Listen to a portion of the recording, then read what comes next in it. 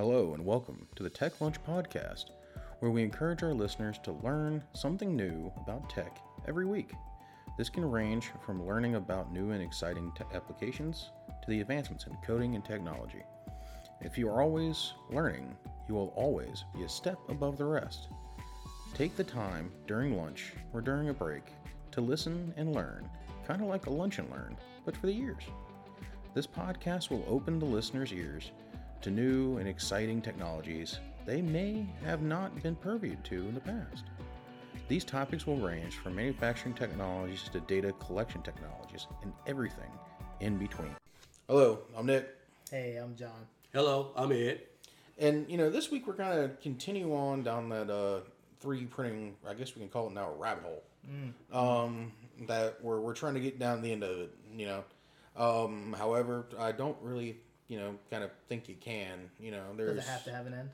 No. The problem is, then we start doing like Disney movies, Yeah, and we start back in that little, Mary Poppins type of land, Yeah. Spoonful of sugar, but that, we start getting down that random road, and I think we're really going to start continuing on the, I guess the quality side of the house, but on looking at the difference between the hobbyist, the what most people are these days, to your commercial applications, and how that has I guess an impact on different things. So that's just one side of the house, but when you're thinking about that, John, what are you kind of thinking? Yeah. Going into, I love quality. Honestly, there's so many things and so many pieces that you can kind of touch on, with quality of life, quality of your print. Like there's so many things. But when I'm thinking from a hobbyist side, if I'm not selling these pieces, if I'm not making functional prints that I rely on for situations that might be dangerous, then I'm actually less worried about the quality. I'm more worried about maybe some of the other things like quantity or things like that. But when I get into it, maybe I'm thinking about it the wrong way. Is why do I need to be the one impacting the quality and everything that I'm doing with all these test prints? We always want to get to this autonomy, and we're always talking about I have to do this change or this code. Why can't we have? I would like to see the machine work for us more. Ed actually brought a fantastic example of a printer that's like fresh to the market. I don't even know how many are being made right now, but Bamboo Labs made one that's incorporating LiDAR, and to me LiDAR, like these technologies are so advanced that it's going to get us closer to that. What is it called in Star Trek? It was like The phaser? Not the phaser, but it's create, like we were looking at it, creating the food, a particle like Particle acceleration condenser or something like that. It was creating the food that they were making, or they would go over to something, press a couple buttons, and like a steak would pop out or something. They would be able to create the food, and not in a sense, or maybe Fifth Element if you've seen that movie. Yeah, I guess that was more dehydration, but the same idea is like I've got this material, I want to be able to press play and go, and then it makes the thing while also like I'm gonna step out here on a limb here and think you're thinking Jetsons.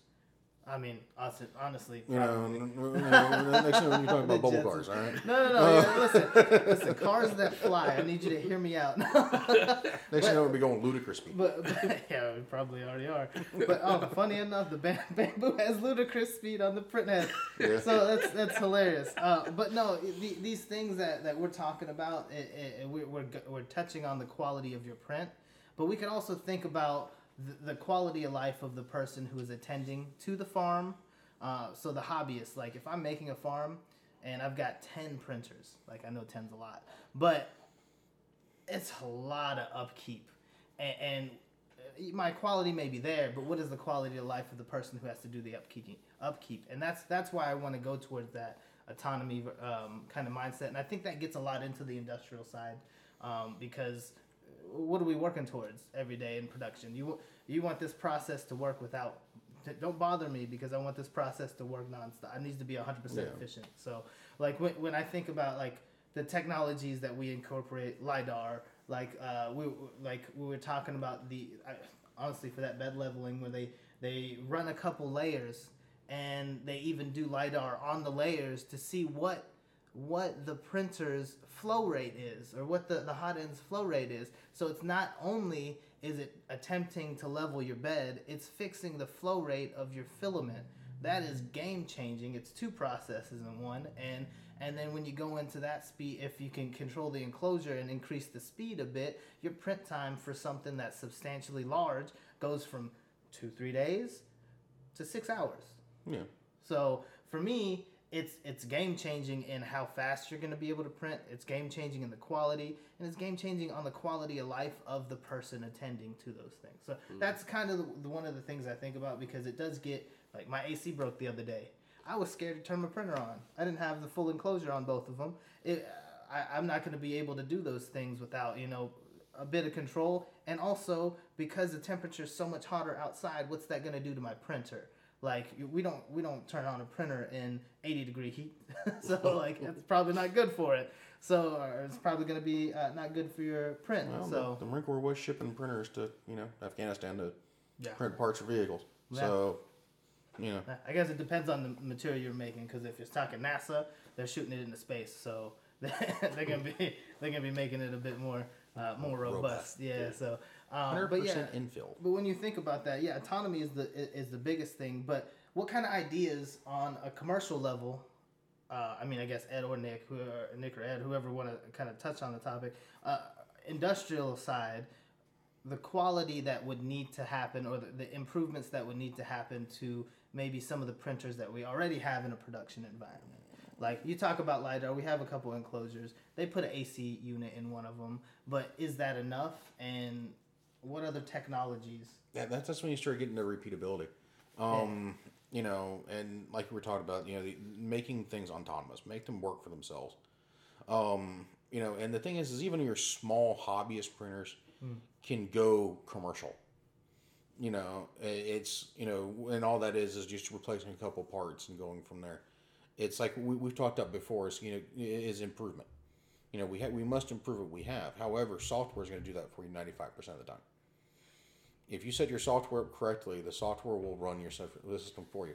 You don't have to do anything to touch it. I was going to say, so let me ask you this then. So increasing the software, the firmware, do you think even on a hobbyist level that would be kind of, honestly, we've talked about improvements you make. That should be their first steps. I would say so. Yeah. Because the thing is also at that point you start really dealing with, do I have sensors on board? What type of sensors do I have? Can I take those sensors and throw them into an MQTT interface, taking those and send them from, some of our management softwares that we have out there, the external management softwares that are off printer, and sending those to a cloud-based scenario where you can go back and look at it with Kibana or Grafana, or some of those other ones that you want to look at with, and kind of dive into things. Kind of do you can even throw into Power BI, and if you're a Microsoft fan, and really do some preventative maintenance on your printer, so you actually can see if you have a latency in your drives. So if your NEMA 17s aren't spinning at the 1300 RPMs they need to be spinning at, they're spinning at 1250. On one print, the next print you see them run at 1200. They're going to die soon. Now it's time to replace those before they do die and really sticky in the mud later on. If you notice that your print head is getting cooler and cooler and cooler after every single print, and it's not actually producing what it needs to produce, that means that print head's going to die. We have to be preventative in nature. I'm the type of person that's going to tell you that you need to prevent problems from happening, because putting a Band-Aid on it and repairing it later is a bigger pain in the butt than you'd ever deal with a day in your life. And the thing is right now, if you take data from every single data point that you have, you can turn around and make that into something major. And now the LiDAR situation, if you think about that, if I could take that LiDAR and take its measurements, throw it into an MQTT interface and ship it off to something else, now I can actually see what's going on at all times. I know if that bed moves or shifts or warps. Because the thing is, if you tell me that you have 4 points of reference or if you're limited to do something different, you have 8 points of reference, and one of those 8 points of reference is a millimeter off 6 months later, then it's 2 millimeters off the next month after that. Your bed is warping because of heat. Yeah. Especially when you start talking high heat applications. It's like, you and me have talked about the OT standpoint. If you start dealing with a non-commercial printer, which you can make, or a hobbyist printer that you can make commercial, and vice versa. However, you don't want to go out and spend the money on a commercial damn printer. If we can start at a hobbyist level, make that commercial, and go that route. However, if you start thinking about it, if you attack from the OT standpoint on that, you start worrying about, measurement drift and pull heights and stuff like that, stuff that you're dealing with, wear speeds. If you think about it, if you can take care of all those, how much faster could that make the preventive maintenance standpoint if data is there for you? Yeah, I think that if we're talking industrial, when you say industrial means that now I have the advantage of using three-phase power. And the higher the voltage, the lower the current. So now I'm running more efficient with the things that I'm using. So for example, now I can use servo motors, and with servo motors, I get feedback and I'm more accurate. Then I can use different type of servo drives and things to work with the servo motors. So now I can have those things into a greater tolerance. Far as heating, now I can use if I have a heating bed, I can control the heating on the heating bed a lot more because I have a lot more area to do those things. And as far as the head, I can have a bigger head. I can increase the size of the head, or I can add multiple heads because now I have those things. But when we're talking about the difference between the two, as far as from a hobbyist point of view to right now, we would say commercial because we're not really at an industrial level as far as what we would call production of widgets. We're probably at medium level. So for example, that would be equivalent to a guy that has a CNC machine that's making some parts for a factory. Yeah. Maybe he's making 100 of these parts a month. So that would be where you would try to get to, as opposed to having 10, one that could do the work of 10. And the way you would do that, you would probably look at, increasing either heads. I have multiple heads that can work on multiple things at multiple times. Or I would look at increasing the speed without any deviation from printing and print multiple things at one time. As long as I control the environmental factors inside of it. So I would have an enclosure that's closed. I would probably have that heated so that I can control the temperature so that I do not have any deviation between layer to layer. And then the other thing is when we're talking about technologies like LiDAR, or when we talked about technologies, it's not simply put a LiDAR sensor on the end of something and take measurements. It's to have a LiDAR sensor that is in a closed loop system that's working with another sensor, and those sensors compensate. So now we want to compensate. So think of it as I had a thruster, and the thrusters have to be at a percentage. Now I can do things in percentages. Maybe I can do things like predictability. I can predict because I'm taking this information and using MQTT and IoT things and putting it into Mosquito and doing some things with say like Kibana, Elastic, or maybe I'm using Power BI, maybe I'm using Node-RED, whatever system you want to use.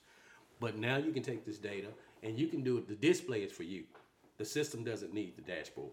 Right.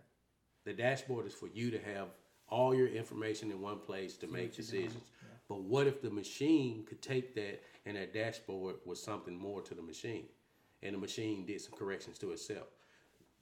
For example, we was talking about the printer that basically it has some AI where it can identify spaghetti.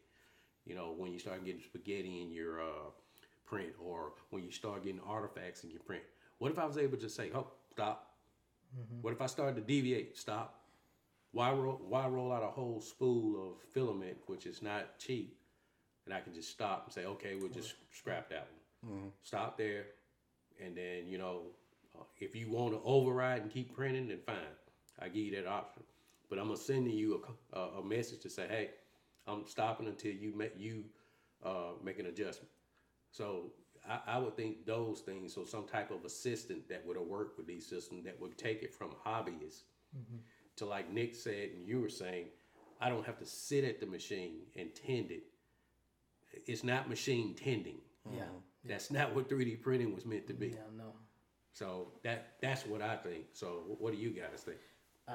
I wanted to kind of touch on something, and if you wanted to speak on it too, you can, because you showed it to me, and I never really thought about it as much a detail until then, because it didn't quite make sense at first. But we looked at flow rate of not the filament, but all of these printers have an exhaust vent or like a vent that's or a fan that's cooling down the filament as it's laying down, because it's coming out of the nozzle at about 230 upwards of, depending on what you're printing, close to 300.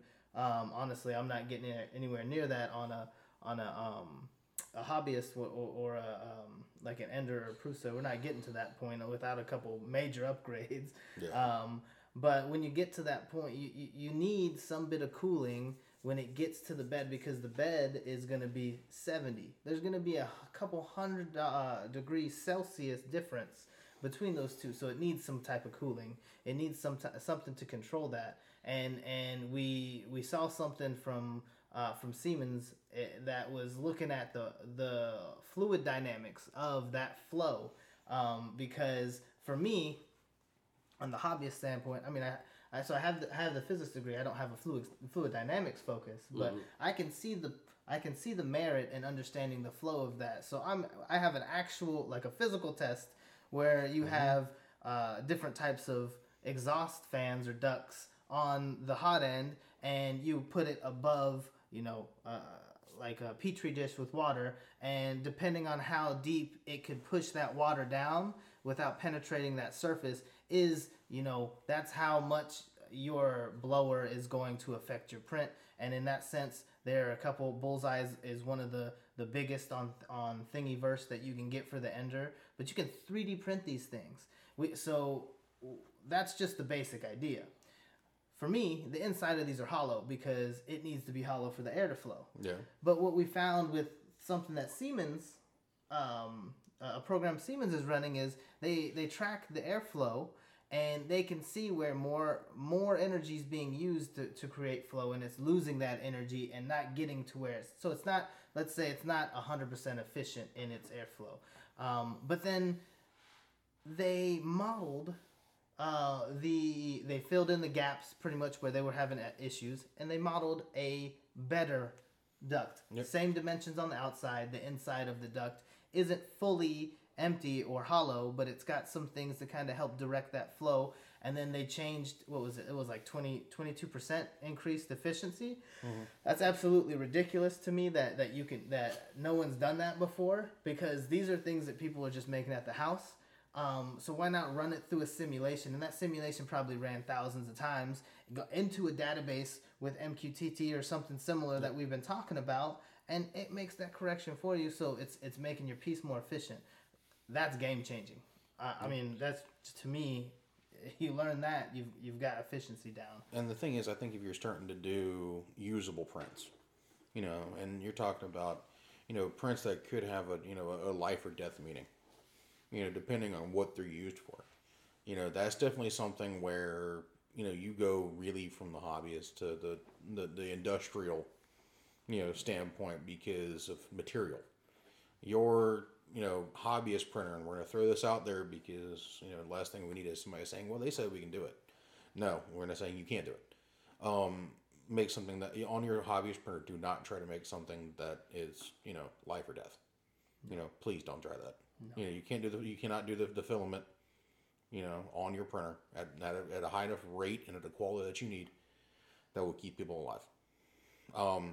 However, with that, if you're going to build, like flow tables and stuff like that, and you're going to use your 3D printer to print out a diagram of like what you're going to build. Like if you're doing like household piping or something like that, yes, go ahead, print it out.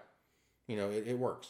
If you're going to say, hey, I'm going to build a oxygen system into a hospital or into a house, that'll be life or death. Yes, go ahead, print that out, test it, and then build it out of full material, right?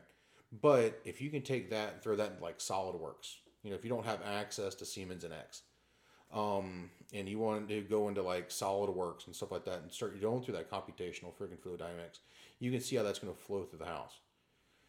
It's one of those things of where, people should be taking their prints they're doing now, if they want to sell these things and they want to say, hey, guess what? This is what this is going to do. I need to be able to take that into SolidWorks or into AutoCAD, mostly SolidWorks, and throw it through the gamut of being tested. Because SolidWorks will do it for you without even having to print it. By the time you print it, you have the most efficient piece of equipment that you've ever printed. If you don't have access to Siemens NX, which most people do not. Yeah. Put it that way. The ability to get SolidWorks and the ability to find somebody who is trained in SolidWorks, especially trained in how to do the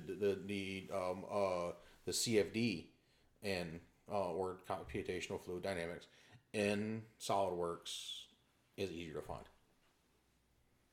I could be thinking outside the box here by saying, hey, guess what? Self-test your stuff before you build it. Yeah, I think that's going to be the difference between when we say industrial. Industrial means technology that uses powder as opposed to using a wire or as opposed to using thermoplastics or things like that.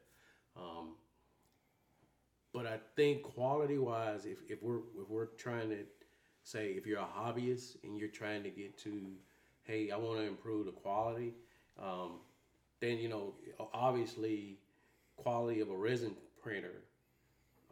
If you're looking for something aesthetic, is better. But if you're looking for strength, you're gonna want something that's filament or a special type of filament that can do metal or do some type of alloy or ceramics. So it just depends on what you want. If you're looking to play a game of Dungeons and Dragons and you want everything to be nice, Warhammer, you want to paint up the figures or whatever, then by all means go that way. However, but if you're trying to do things where, hey, I have this part on my car, it's not a structural part, and I want to see if I can get better airflow. Or maybe I want to see if I can do something to do airflow with my turbo on my car to get more RPM out of it or something like that. Or, hey, I got these new lights I want to try, LED lights, but I don't want to, pay for a whole nother, lens to go into my car. But I want to just take parts off of this lens and just have a frame that I can put in place just to see what the focus is or the focal point. Then those are the things you would do in a hobbyist environment to improve the quality. Because to be honest, right now it's just toys and widgets and maybe I print a little sign or something. That's mostly what the hobbyist market is right now. It's not like, say, Xerox where they're doing things that are taking powders or taking materials and turning it into metal. I mean, it's like, wow. We're not taking a piece of metal and, subtracting material. We're adding material and making these things. And these alloys, some of these alloys that they're making are really strong alloys. There are some applications that people are 3D printing titanium and stuff like that. So for me, I think the big thing when we talk quality between the hobbyist and industrial, that's it. And in industrial also, they control the chamber. They also control the temperature in the chamber. They also can control the wire feed or the filament if they're using a filament type application. They have something that auto change the filament before it runs out. So they don't run into those issues. So I think that's in volume. And to be honest, they can do more volume than, say, a hobbyist printer can do. Yeah. I mean, you're absolutely right. You actually were just talking about something that I wanted to bring up earlier.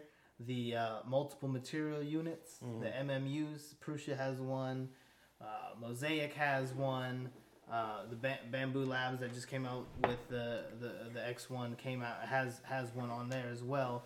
But to me, I think that's an added benefit, and that's an added piece of like, how many times can you think of a print or something that's not, maybe it's not one material. Mm-hmm. Maybe it's PLA and PETG not mixed together, but like different parts. Like if you think about a sponge, it's not the same material. I mean, it may be the same material, but it's not the same feel on each side. So you could do one side and it could be a bit rougher, and then on the other side it's a softer material, or maybe a handle and the other side's rougher, and you're trying to like maybe work on something in that sense. So an MMU, to me, yes. I kind of view it as like my next toy, and it's going to be used to develop things that are like probably going to be, you know, color like coasters or things like that, or hell, even I saw, what was it, a flag. They were making a flag in red, white, and blue without you having to do any painting. That takes that step out, and honestly, I would probably trust a 3D printer and its G code in making a perfect star or perfect shape than my hand, because I am a terrible artist. There's a reason why I'm printing and I'm not modeling it out of clay. So yeah, so there's a reason why I use a computer and I'm not writing it with my pen. So, and believe it or not, there's some applications where they use modeling clay for jewelry. Oh, really? Yeah, that they're using metallic based modeling clay that they're using for jewelry applications. Oh, I didn't know. Yeah, they pour it in and it disappears. Oh, that's cool. They also use a 3D printer to print everything out, and you pour it in there, and it melts it out at the bottom of it. Is it like a it's a subtractive acetone? Yeah. Like, so they have to. No, like... they pour the molten steel or molten metal into it, and as it goes, you'll see the plastic actually melt out the bottom. Okay, that's really cool. So it's pretty much like hydroforming at a certain extent. Usually, a lot of the times they do it when they're doing it inside the sand forms. Okay. It's the exact same principle. Yeah, because I was saying with the HIPS filament, it's like it generates the supports, and you do a chemical reaction to melt the supports away. So I mean, it makes sense. I just never knew. And the thing is, it's like a lot of stuff when you start going into the industrial side of the house from the hobbyist. One thing that can make your hobbyist prints even better is moving away from your standard slicers. I don't want to. Don't build your widget thing, whatever, inside the slicer. Get external CAD software. Some of them are free now, to build in. Get in there and try that, because it all starts and doesn't start with just the printer itself or the human being that's operating it or anything like that. It's the software that's used to create the initial model, because the old saying of garbage in, garbage out. If the model is garbage going in, it's going to be garbage on the other side. And the thing is you have a 95% chance you're going to get spaghetti monster on the other end of it. Can confirm. So if you start with AutoCAD or Tinkercad or FreeCAD, for that matter, if you're in a Linux-based system, you can go all the way through, and some of them are, like I said, some of them are free, and all of them are web-based. You can do it at work while you're sitting on your thumbs, waiting on your next meeting. Been there. And then, you can turn around and print off the end of the day. You just save it in an STL, load it into your slicer, slice to get the G code, and send it to the printer. Don't touch it after that. And to build on that, like I said, the beautiful thing right now is the advances in digital photography. And the cameras that we have now are way advanced from what we had back when we had the Polaroids where you shake the picture. Yeah. Now you can take a camera and take 20 or so images. You upload this into a program called Meshroom, and then in Meshroom you can what they call inflate the picture, and then you can export that into Blender, and in Blender you can clean it up, and then you can export that as an STL file into whatever application. So basically you can take the real thing in life, and with a few pictures, you can do 20, but they recommend up to 100. But there's some key things you have to do with that. You have to make sure that your lens focus is the same. You have to make sure that your resolution stays the same. You have to stay in portrait and don't go between portrait and landscape.